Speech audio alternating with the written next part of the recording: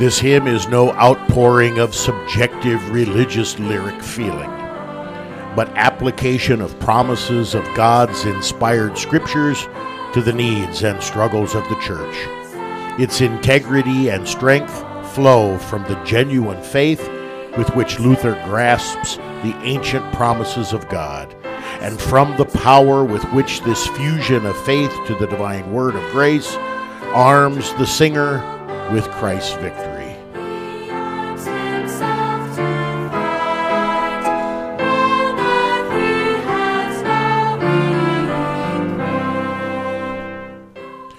Welcome once again to At Home in Your Hymnal. Pastor Clint Poppy, Pastor Adam Moline, we're privileged to serve the saints at Good Shepherd Lutheran Church in Lincoln, Nebraska. This is episode 51. We've been looking at hymnody in the church. We've been looking at hymns every Lutheran should know. Most recently, we've been looking at Reformation hymns, and today we come to perhaps the most well-known, the most famous, the most revered hymn in all of Lutheranism, A Mighty Fortress is Our God. LSB 656, 657. We'll talk a little bit about the differences in those two options in LSB. A Mighty Fortress is Our God. Pastor, what are your initial thoughts? Well, I think it is a great hymn for us to learn. It has a great tradition in the Lutheran Church. We're going all the way back to Martin Luther. It takes a psalm and it makes it easily memorizable and singable by taking the ideas and themes of that psalm and applying them to verse. I think it has a lot of baggage, historically speaking, that's not quite right, that's kind of popularized but isn't true, and so maybe will be a chance to address some of that as well. But it kind of embodies the Lutheran Reformation. Even in Wittenberg, if you go to visit where the Reformation took place, the church that is rebuilt, of course, where Martin Luther nailed the 95 Theses, has a giant tower with these words, Ein feste Burg ist unser Gott, emblazoned around it, and probably got to be 10 feet tall, the letters there, and so it kind of is the symbol of Lutheranism in that way. The symbol of Lutheranism, the symbol of the Protestant Reformation. You hear this hymn, you think of Luther posting the 95 Theses on the church door. The quote that I had at the beginning of our broadcast today is from the Lutheran Worship Hymnal Companion, page 317, and that was a quote by F. Samuel Janzow, who was a contemporary translator of many, many hymns and quite an authority on hymnody in the church. Well, we want to separate some fact from fiction. We want to extol this hymn and talk about the individual verses. We want to talk about the scriptural connection of A Mighty Fortress is Our God. And we want to also talk a little bit about Luther the hymn writer, because this is the pinnacle of Luther's hymn writing. And not only did he write the words, he also wrote the tune. And by all accounts, this hymn is based on Psalm 46. Pastor, do you have Psalm 46 handy that you can share that with our hearers? Sure. God is our refuge and strength, a very present help in trouble. Therefore we will not fear, though the earth gives way, though the mountains be moved into the heart of the sea, though its waters roar and foam, though the mountains tremble at its swelling. There is a river whose streams make glad the city of God, the holy habitation of the Most High. God is in the midst of her. She shall not be moved. God will help her when morning dawns. The nations rage, the kingdoms totter. He utters his voice, the earth melts. The Lord of hosts is with us. The God of Jacob is our fortress. Come, behold the works of the Lord, how he has brought desolations on the earth. He makes wars cease to the ends of the earth. He breaks the bow and shatters the spear. He burns the chariots with fire. Be still and know that I am God. I will be exalted among the nations. I will be exalted in the earth. The Lord of hosts is with us. The God of Jacob is our fortress. The God of Jacob is our fortress, a mighty fortress is our God. In TLH, this is hymn 262, and it is simply referenced with Psalm 46. In LSB 656 and 657, it is referenced Psalm 46, verses 1, 7, and 11. So it's a little more specific there, and there are also 3 other Bible references in LSB to this great hymn.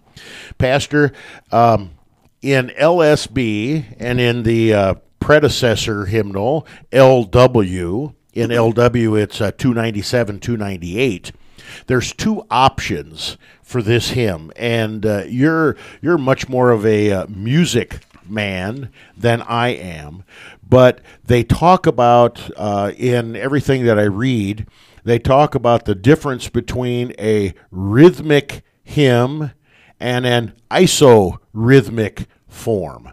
The isorhythmic form is the faster, peppier, a little bit more upbeat version, and the rhythmic form is the little bit more slow and drawn-out form. We're listening to a children's choir from a CPH piece of music that we own here at KNNALP, and so that is the little more faster, a little more isorhythmic form, and everything that I read attributes this isorhythmic form to Bach. And I know you've done a lot of Bach on this, so I'm not a music person. And rhythmic, isorhythmic, this doesn't mean anything to me. Can you explain some of this in layman's terms? I'll do my best. I'm not a gifted musical person either, but the rhythmic form is the original form as written by Martin Luther, and you made the comment that it's the slower version, which makes me cringe. Well, because it's not supposed to be. You but know what we I mean, oftentimes drag it out and sing it very poorly. But it's supposed to actually, the rhythmic thing is supposed to keep it moving, and so lots of times, unfortunately, it gets played in a very slow way, almost like a funeral Almighty dirge. Fortress, right? And that's a shame that it's that way, and it's because of the way it's written. You see half notes there, and you think half notes have to be long, but it's supposed to actually be kind of moving forward in a peppy manner. Da da da da da da da da da da da da da da da da. And so it shouldn't be slow. It should be played quickly and nicely like that. And so Martin Luther wrote it. It's rhythmic because it does have those ba-bum-bum-bum things going on throughout the tune, which was written that way to help the song be moved on. It's not sung that way. Now, 200 years later, Johann Sebastian Bach comes along, and music has evolved to the Baroque style. And a big part of the Baroque style is what's called counterpoint. And that's where you take a theme and a tune and you play it first off the original way, and then you come back again later on with the rest of the song going on, and you play it in a different key, or you play it in the lower register. And so you have the same theme, the same tune being played multiple times throughout the entirety of the piece. And to make that happen, what you have to do is you have to take those rhythmic things, da da da da da da da da, and you have to make them more regular so that you can fit all the pieces together. And so that's exactly what Bach does in the isorhythmic version. He takes the tune and he fits it into a different rhythm so that it will fit with the counterpoint of the other parts of the music. And maybe while we're at the break, I'll dig out the version of Bach doing this hymn in that way so that you can kind of listen and understand that. And so, as a result, Bach's work is great, Luther's work is great, and some Lutherans really like to sing the Luther version. Some Lutherans really like to sing the Bach version. They're the same hymn, and yet the rhythm has been changed in the second version so that it fits into the Baroque style and allows for counterpoint to be played along with it. And so as a result, we have those two versions, and some people are more familiar with the one, and some people are more familiar with the other, and that's just a reality. I don't know if I explained it very clearly or not. Thank you for that. And what I meant, and again, think of the common layman sitting in the pew. The two options, one is generally played considerably slower than the other. And so when I meant the fast one and the slow one, that's what I was referring to. And I cringe as well when A Mighty Fortress is played in a very slow, deliberate, almost funeral dirge kind of a style, because we know that was not the intent. We know that through history that is not how this hymn was sung, but unfortunately this is how it's presented to the people sitting in the pew, and it's very, very unfortunate. I like both. The thing that I don't like is the words are different. The translation is different in LSB 656 and LSB 657. And I imagine that's to fit the tune that we're doing. A mighty fortress is our God, a trusty shield and weapon. That's 656. A mighty fortress is our God, a sword and shield victorious. That's exactly the reason, because when Bach takes the tune and we shouldn't say the tune, he takes the rhythm and adjusts it so that the counterpoint for his cantata can fit in together with it, which really magnifies and beautifies the hymn. It changes the number of syllables in some of those cases for the words. And so our English, now that we've got that, we have to take those changes in syllables and adjust the German translation to fit that tune, that rhythm. And so we do have slightly different words as a result. That's just a necessity of the way of translating. And this happens in truth for all the hymns that were written in another language that have been brought into English. Usually we don't notice it because we just have one version that's made it into popularity. In this case, we have those two tunes, those two rhythms, the Luther version and the Bach version, that have made it into English and grown in popularity. And so we do have two different lyrics as a result that we probably know in our heart. This hymn is dated 1529. There's a little bit of a controversy. It appears that it appeared in a hymnal in 1528, but that hymnal, while we have fragments of it, is lost to time. This hymn has been translated into more language than any other hymn in Christendom. Its English translations number more than 100. So it shouldn't surprise us that we're going to have some different words. The different translations are here, and translating from any language into English is an art form. Translating from any language into English and then setting it to notes is an even bigger art form. We'll unpack that a little bit more, but we're going to get into the text when we come back. This is At Home in Your Hymnal. Don't change that dial. You are listening to KNNA LP 95.7 FM, Lincoln, Nebraska.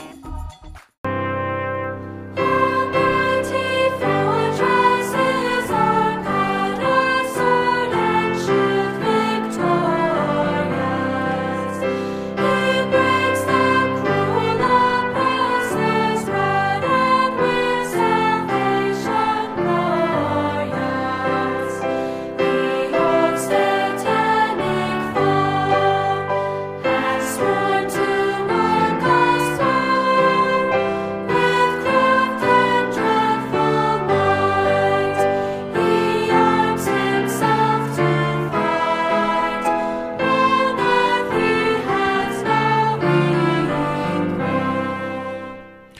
Welcome back to At Home in Your Hymnal. Pastor Poppy, Pastor Moline. This is episode 51. We're looking at LSB 656 and 657. A mighty fortress is our God. We heard verse 1 coming back from the break, stanza 1, I stand corrected. And the children's choir is singing LSB 657, if you were listening to the words there. And it is an example of that isorhythmic form that Pastor Moline did a wonderful job of explaining in the first part of this episode. Pastor, I know you've done a lot of work on this hymn. You've done a lot of work on Bach. With regard to this hymn and the way that Bach used it in a number of different ways. If people are more interested in this Bach connection and want to dig deeper into that, how would they locate those particular programs on our archives or in a podcast? Well, the podcast version should be available on Anchor.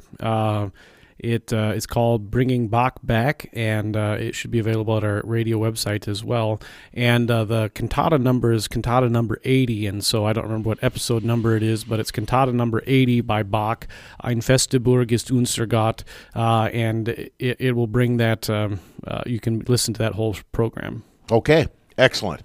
Well, let's take a look at stanza 1 then, Pastor. And I'm going to, even though we're listening to 657, I'm going to read the words from 656. They're two credible translations from the German. And I'm not trying to pit one translation against the other. It's just I personally like 656 better. A mighty fortress is our God, a trusty shield and weapon. What do we learn from those words, Pastor? Well, we have two aspects in that. So we have that God is a mighty fortress, which a fortress for us today with air power, it's kind of a difficult thing, but we have to think back in the old days where to withstand an enemy, you would build a big, strong fortress with thick walls, with lots of food and water inside so that you could outlast the enemy when they came to attack you, and you'd be protected and kept safe within the walls of the fortress. Even think about as medieval warfare advanced, we have things like trebuchets and then cannons, and the walls of the fortress are there to absorb the blows so that it gets attacked and destroyed and you're kept safe inside. And in a way, that's exactly what God does. We're safe because Jesus took on flesh and went and bled and died on the cross for us and in our place, and now we get to inherit heaven even though he's been attacked and killed, even though he resurrected. So that's the first part, a mighty fortress, but we also have trusty shield and weapon, which brings us this idea that if we're actually in the battle, that Christ again is the shield who takes the beating and is able to withstand the blows aimed at us. And he's our weapon then too. He's also attacking the enemy and destroying the enemy as well, which he does to Satan. He crushes his head on the cross and defeats him. And so all these ideas, it's a military sort of picture. And what we should know throughout it all is we're safe because Christ is on the attack and also taking the blows in defense of us. I think that's an extremely important part of this hymn, Pastor, that shield and weapon. When we think of a shield, we're thinking more of a defensive kind of a position or posture. But when we think of a weapon, we're thinking very much on the offense. And just like in football, you can't just play defense to win. You have to have defense and offense, and Christ is both. Now, in the next section, he helps us free from every need that hath us now o'ertaken. What kind of needs are we thinking about here that have overtaken the Christian? Well, I think the best place to talk about that would be to go to the Small Catechism and to look at the Apostles' Creed. So we have the first article of the Creed where God gives us clothing, shoes, food, drink, house, home, wife, children, land, animals, and all that we have. He has given us our body and soul, eyes, ears, and all our members, our reason and all our senses. He richly and daily provides us with everything that we need to support our body and life. And so that's the first thing. We go to the second article then where we realize that we are sinful people who have gone against God and his word, and Jesus purchases and wins us from sin, death, and the power of the devil, not with gold or silver, but with his holy precious blood, innocent suffering and death, that we may be his own. And so there's another need that Christ has answered for us. And then we can go to the third article. Well, how do we become Christians? How do we get into the faith? That's a need that we have. And again, the Holy Spirit calls us by the gospel, enlightens us with his gifts, and sanctifies and keeps us in the one true faith. In other words, all the things in our life are needs that are met by God through the power of his word, through the work of his Son, Jesus Christ. Okay, very, very well said. Now the hymn, stanza 1, takes a dramatic shift. We've been talking about being overtaken by something or someone, by some force or whatever. Now the hymn gets specific. In the second half of stanza 1, the old evil foe, or the old satanic foe, now means deadly woe. Who is this old evil foe that means deadly woe for the Christian? Well, we're quoting almost scripture here verbatim, in the sense that it calls Satan that ancient liar or deceiver, the one who in the very beginning with Adam and Eve in the garden tempted them to abandon God's word and listen to his word instead, who tempts Jesus in the wilderness, who tempts all of us each and every day in our lives, who is always seeking to undermine God's word. We're talking about Satan, Lucifer, the fallen angel, who is the head of all the other fallen angels. That's the old evil foe.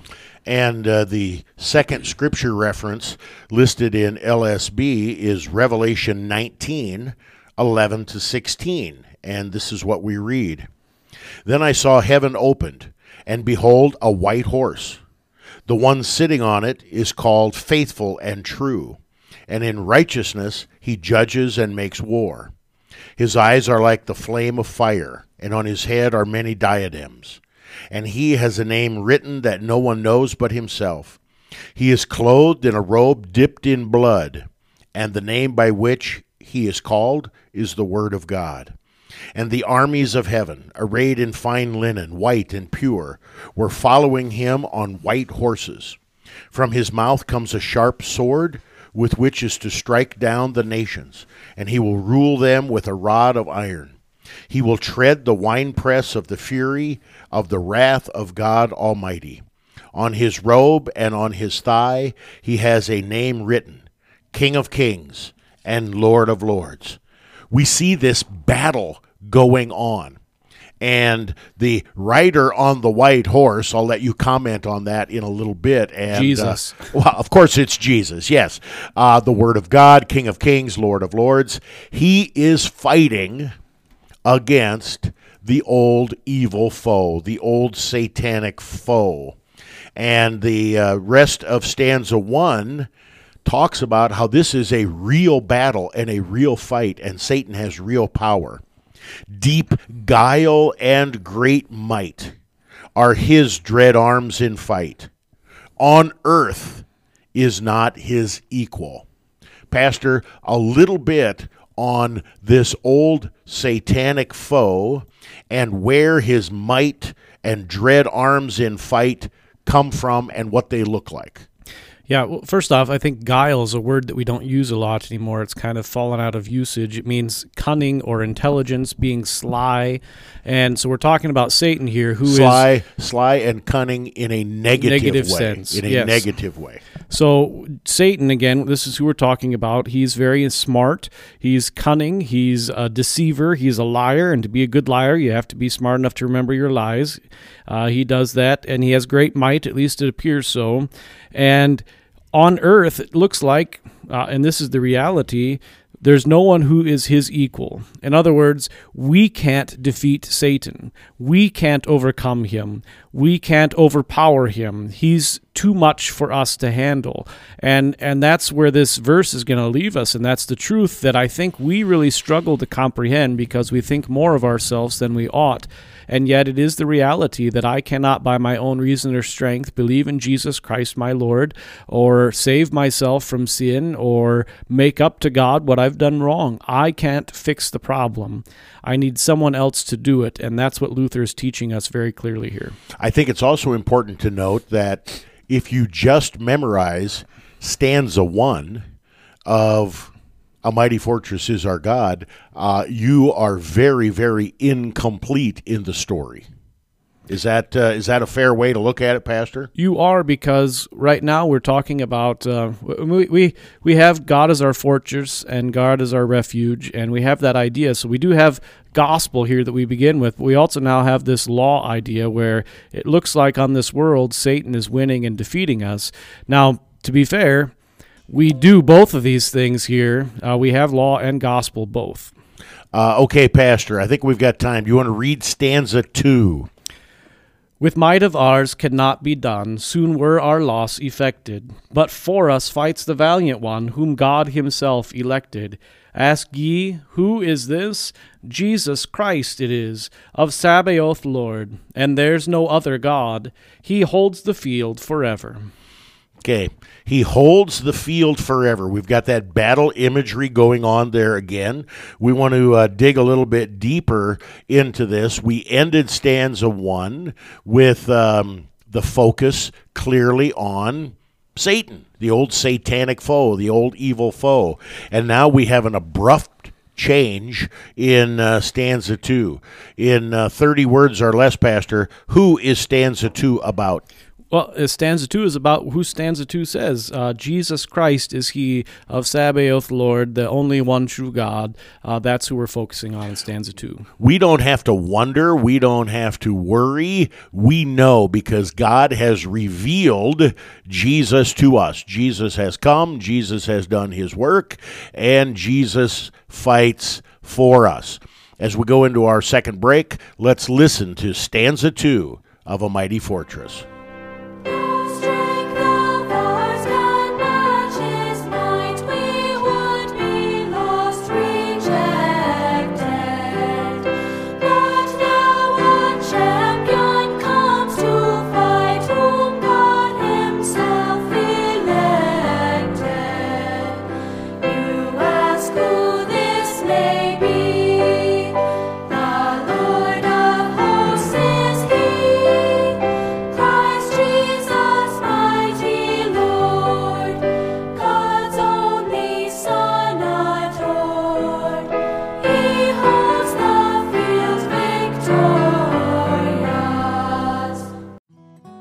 You are listening to KNNA LP 95.7 FM, Lincoln, Nebraska.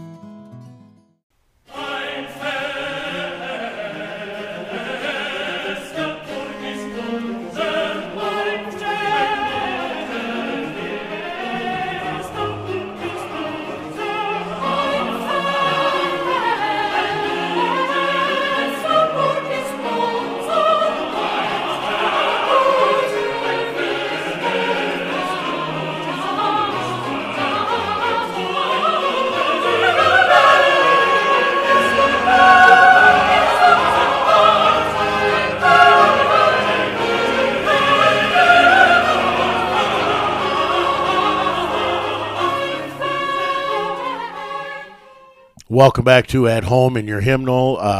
If you're like me, you could just listen to that on and on and on. We decided during the break that we would give the hearers just a little bit of a flavor for what Bach did with Luther's hymn, A Mighty Fortress Is Our God, Ein feste Burg ist unser Gott. Pastor, a few comments on what we just heard coming back from the break. Well, what you just heard is Bach's cantata. It's a choral fantasia of A Mighty Fortress Is Our God, where Bach takes that tune, and he adjusts the rhythm just a little bit like we talked about earlier, and he fits it in so that the way that it begins is that the tenor voice sings "A Mighty Fortress is Our God." Then the alto comes in the midst of that and begins to sing "A Mighty Fortress is Our God." And then the soprano comes in and sings it. And then last of all, the bass comes in and sings it. And they're all singing it almost in kind of like a round sort of way, except it's not all in the same key. It's not all in exactly the same rhythm. They're all slightly different. And in the midst of that, you have the oboe playing "A Mighty Fortress is Our God" at a different time that the violin is playing "A Mighty Fortress is Our God," at a different time that the trumpets are playing "A Mighty Fortress is Our God." And so you have all these different instruments playing the same song in different times, in different keys, in different rhythms, in different places, and it all blends together perfectly. And this is counterpoint, and this is the genius of Bach to become that amazing, beautiful musical piece. And this is definitely flowing from Luther's thoughts, ideas, and work with regard to music in the church. Very, very much an innovator here in bringing music into the pews, music into the life of a congregation. And just a couple of quotes from Luther on music, and I'm reading from the Lutheran Worship Hymnal Companion, page 687. I'm going to read 3 quotes. And, Pastor, I want your comment on these, one or all of them, when I come back. "Next to the Word of God, music deserves the highest praise." That's quote 1. "I am strongly persuaded that after theology, there is no art that can be placed on a level with music. For besides theology, music is the only art capable of affording peace and joy of the heart, like that induced by the study of the science of divinity." And finally, the third quote, "Indeed, upon mankind, not upon other creatures, has been bestowed not only a voice, but also the gift of speech, in order that mankind might know that it is to praise God with words and music." Pastor, what do you think? Well, I think Luther definitely understood how music can take the ideas and the themes of Scripture and carry them so that we are easily able to recite them, to remember them, and to take our theology and bring it to the average person in a way that they can understand. And I think this is great, too, because speech and singing are written in different parts of your brain. And so when you learn a song, it gets written in 2 different places in your brain, where you have the words and where you have the tune and the melody.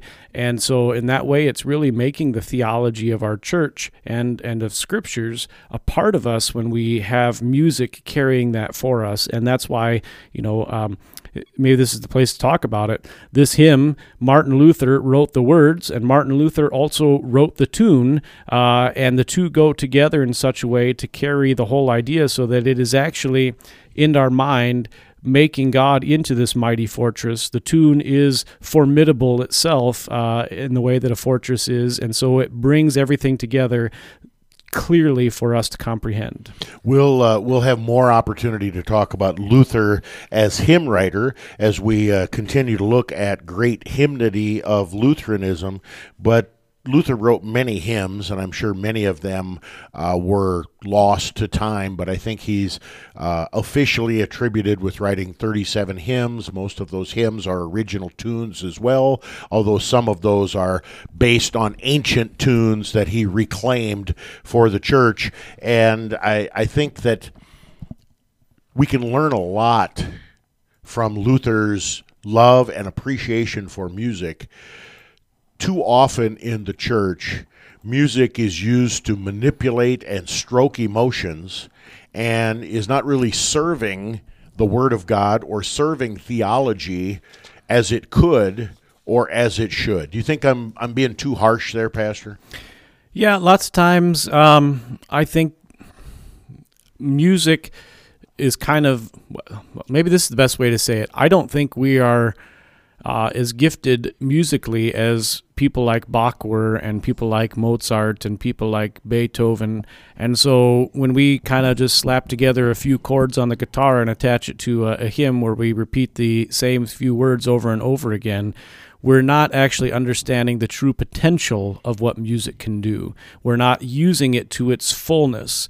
And so that's something that, that Bach piece does, and that Martin Luther was able to do with the music at his time in writing this hymn, that I think we kind of just take for granted and don't always do. And I'm speaking generally. There are some really good hymn writers today, modern ones, that do a good job at this. But those, as a rule, what we get in CDs and things like that from Nashville and from Christian music is not unlocking the full potential. Okay. Well, speaking of unlocking the full potential, let's look a little more deeply at stanza 2. Stanza 1 ended, "On earth is not his equal." There is no human being, there is nothing on earth, humanly speaking, that can defeat Satan. And it flows right into stanza 2. "With might of ours cannot be done." Nothing. "Soon were our loss affected." What's that word picture there? With might of ours cannot be done. Again, it's reflecting the third article of the Creed from the Small Catechism. "I believe that I cannot by my own reason or strength believe in Jesus Christ my Lord or come to him." And with it coming right after the end of the first verse, it is again, Satan, we can't defeat him by our own power or authority or might. We can't stop him. He has power over us, not the other way around. And so we need someone to rescue us. It continues then with an amazing but. "But for us fights the valiant one, whom God himself elected." Fighting for us, a valiant one, elected by God for the task. What are we learning here, Pastor?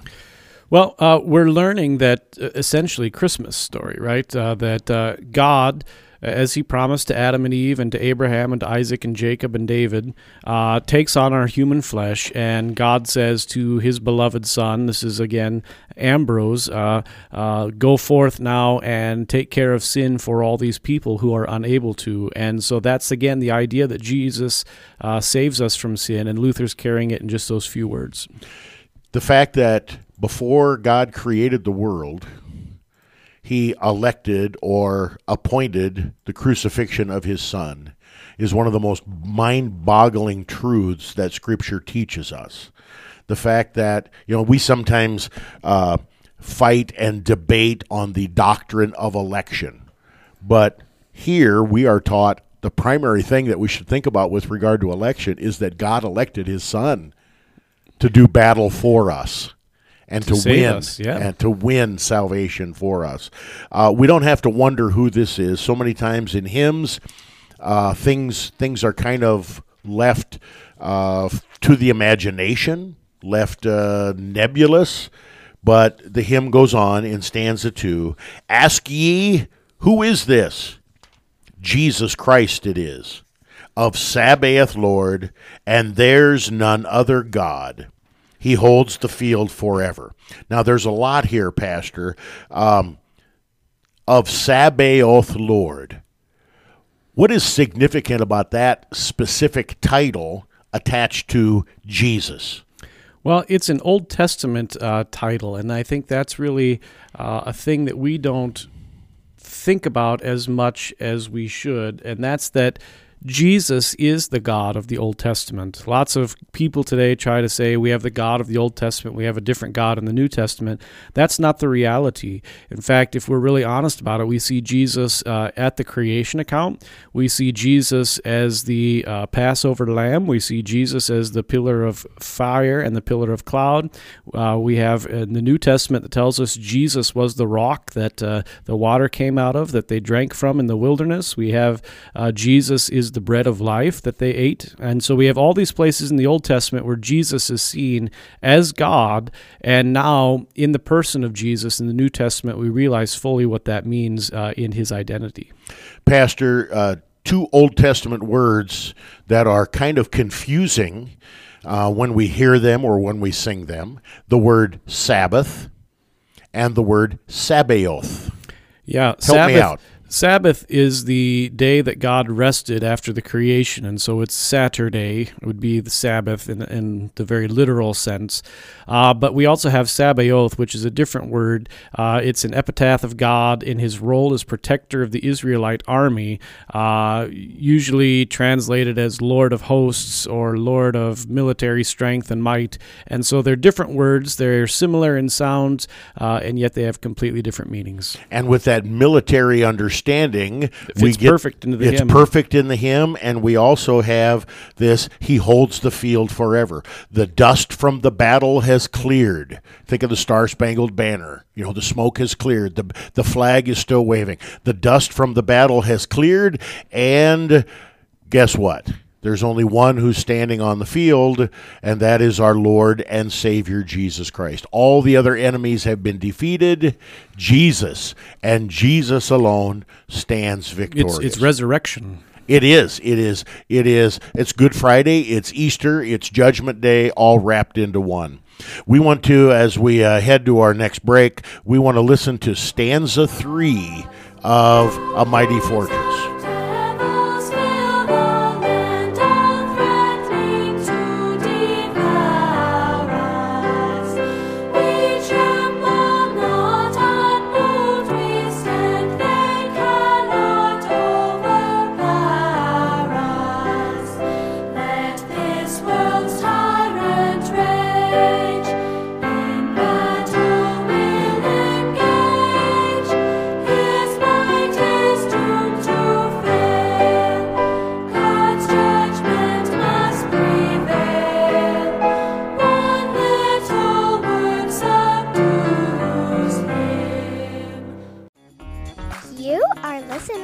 KNNA LP 95.7 FM, Lincoln, Nebraska.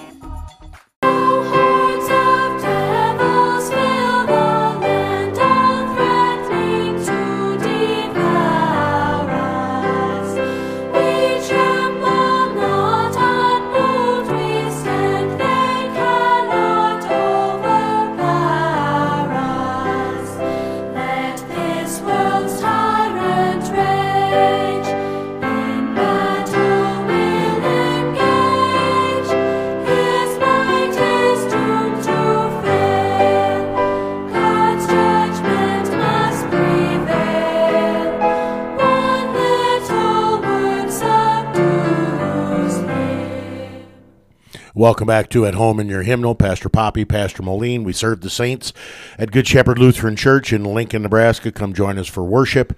You can also listen to all of our worship services right here on KNNA LP 95.7. Check out our archives, our website at the radio station, thecross957.org. We'd love to have your feedback. We're looking at LSB 656, 657, A Mighty Fortress is Our God. Going into our last break and coming back, we heard stanza 3. Some would say that the last line in stanza 3 is the most significant in the whole hymn. Pastor, do you want to read stanza 3 for us? Though devils all the world should fill, all eager to devour us, we tremble not, we fear no ill, they shall not overpower us. This world's prince may still scowl fierce as he will, he can harm us none, he's judged, the deed is done, one little word can fell him. One little word can fell him. We're going to talk about that in a second. But at the beginning of stanza 3, though devils all the world should fill. Now remember, Jesus, that rider on the white horse, is standing victorious alone on the plain. His death and resurrection are complete. For you, Satan's head has been crushed. And yet, in stanza 3, though devils all the world should fill, all eager to devour us. Pastor, what is that in reference to? Well, first off, it's a tongue twister, apparently. But in this world, the battle has been won, or maybe the way to say it is the war has been won, and yet we're still in the midst of the challenges and difficulties of this world. We still have sin. We still have temptation. And so it's like the war that has been won, the decisive battle is over. We're still fighting the closing parts of it, knowing what the end result is. There were many battles and deaths after D-Day. But Right. most people would look at D-Day and say that was the high point of victory for the Allied forces. You could say the same thing with regard to the Battle of Gettysburg in Yep. the Civil War. So, and that military imagery plays in very well here. We tremble not, we fear no ill, they shall not overpower us. Why? Why shouldn't we tremble or fear? Well, we know what the end result is. We're going to win the war because Christ has died and rose again.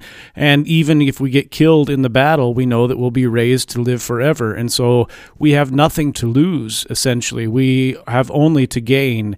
And Paul writes that way in some of his epistles, and that's the reality that we have as Christians. And we need to know that and believe that because it's true. That's the reference to Romans 8 in the footnote Exactly. of LSB. This world's prince, again, reference to Satan, may still scowl, fierce as he will. He can harm us none. He's judged, the deed is done. One little word can fell him. Before we get to that one little word part, Pastor, how is this second half of stanza 3 talking about this world's prince may still scowl, fierce as he will? How is that mocking the devil as if all he has left is scowling? Is that a way to hear that? Well, yeah, in a sense, or maybe even, the joke about how do you stop a dog from biting you on Sunday. That joke is old. The way you do it is to kill the dog on Saturday, right? Or have the doggy's teeth pulled out. And that's really the truth. Satan might look really dangerous and dangerous in the sense that he's going to attack and kill us, but he's already lost. He's the biggest loser that there ever has been in that regard. And I don't mean that we should, not be a little nervous around him or treat him as not dangerous. And yet the truth is he has lost to Jesus. And we just need to keep that idea in our mind. Pastor, one little word can fell him. This has been explained in a myriad of ways throughout the history of the church.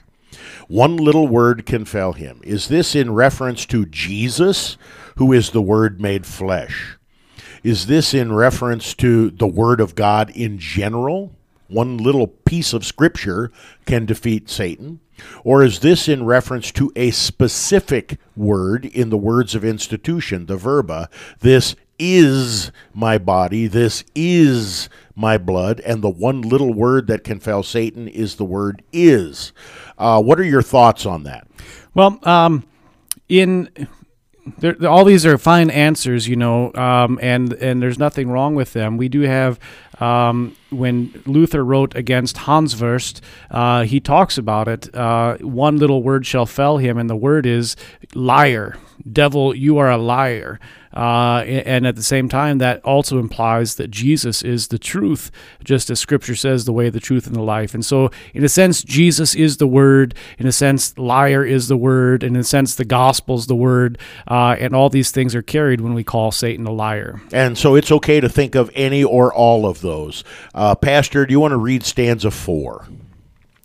The word they still shall let remain, nor any thanks have for it. He's by our side upon the plain, with his good gifts and spirit. And take they our life, goods, fame, child, and wife. Though these all be gone, our victory has been won. The kingdom ours remaineth. It's really hard for me to hear or sing that stanza without thinking of family and friends that have died in the faith. As we record this particular program, it is 2 years ago today that my mother, at age 97, died. This world is full of loss, and this world is full of pain and heartache, sin, death, all the consequences of sin. And yet, simply because Good Friday and Easter have happened does not mean that now we are abandoned and left on our own. I think that's why stanza 4 is so important. The word they still shall let remain, nor any thanks have for it.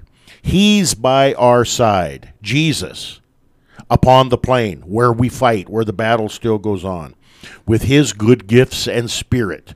Ephesians 6 is one of the references in the scripture. Third article of the Creed in the Small Catechism. Third article of the Creed again. We put on the full armor of God. And so we have nothing to fear. These are the things that we often fear about.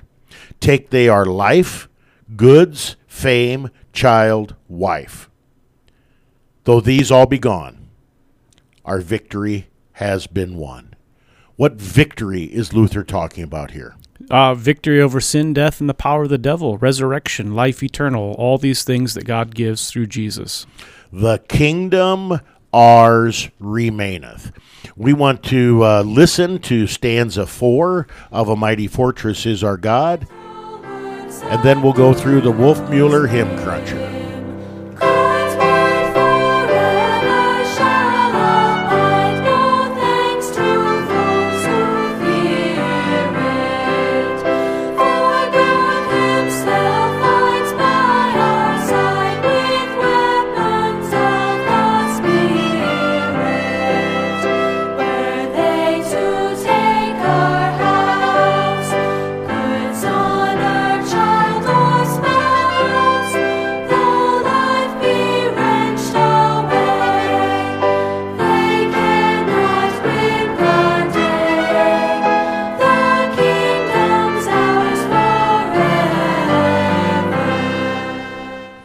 There you have it, stanza 4 of that epic Lutheran hymn, that epic Luther hymn, that epic Reformation hymn, A Mighty Fortress Is Our God.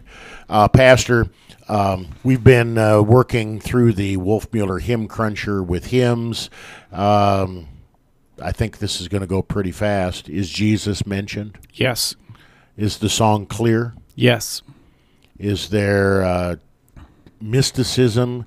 Is the song about the things God has done or my own emotions and experiences? It's very much about God, what he does, and so no, there's no mysticism in it. Law and gospel. Does the song proclaim law in its sternness and gospel in its sweetness? Yes. Is there any explicit false teaching? No. Not only is there not any explicit false teaching, there's no false teaching at all. Right. So, Pastor, on the Moline scale of 1 to 10, what are we going to do with this hymn? I'd have to give this one a 10. In fact, it's one that I remember going on long car rides, and my one daughter would cry because she was tired of being in the car unless you sang A Mighty Fortress. Not that makes it special or anything in terms of its content, but just have that fond memory of this hymn. Music soothes the savage breast. Which child was that? Well, you'll have to ask me after we're done. Oh, come on. You don't want to play favorites online, do you? Pastor, just a couple of thoughts about A Mighty Fortress. When I was growing up, for a variety of reasons, we rarely sang A Mighty Fortress. Some congregations only sing A Mighty Fortress on Reformation.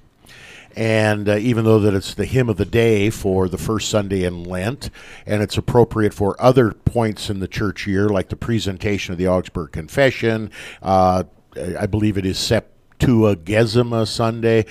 There's a lot of places where it's appropriate. In many congregations, this hymn is just not sung. And I'm surprised when we have members of our congregation to this day say, I like a lot of the hymns in the hymnal, but this is one I don't like. Your comments on the use or disuse of this hymn? Well, I think it should be sung a lot. It's not just a Reformation hymn. It is a church hymn, and so it fits more than just a worship of Martin Luther. We definitely don't want to do that.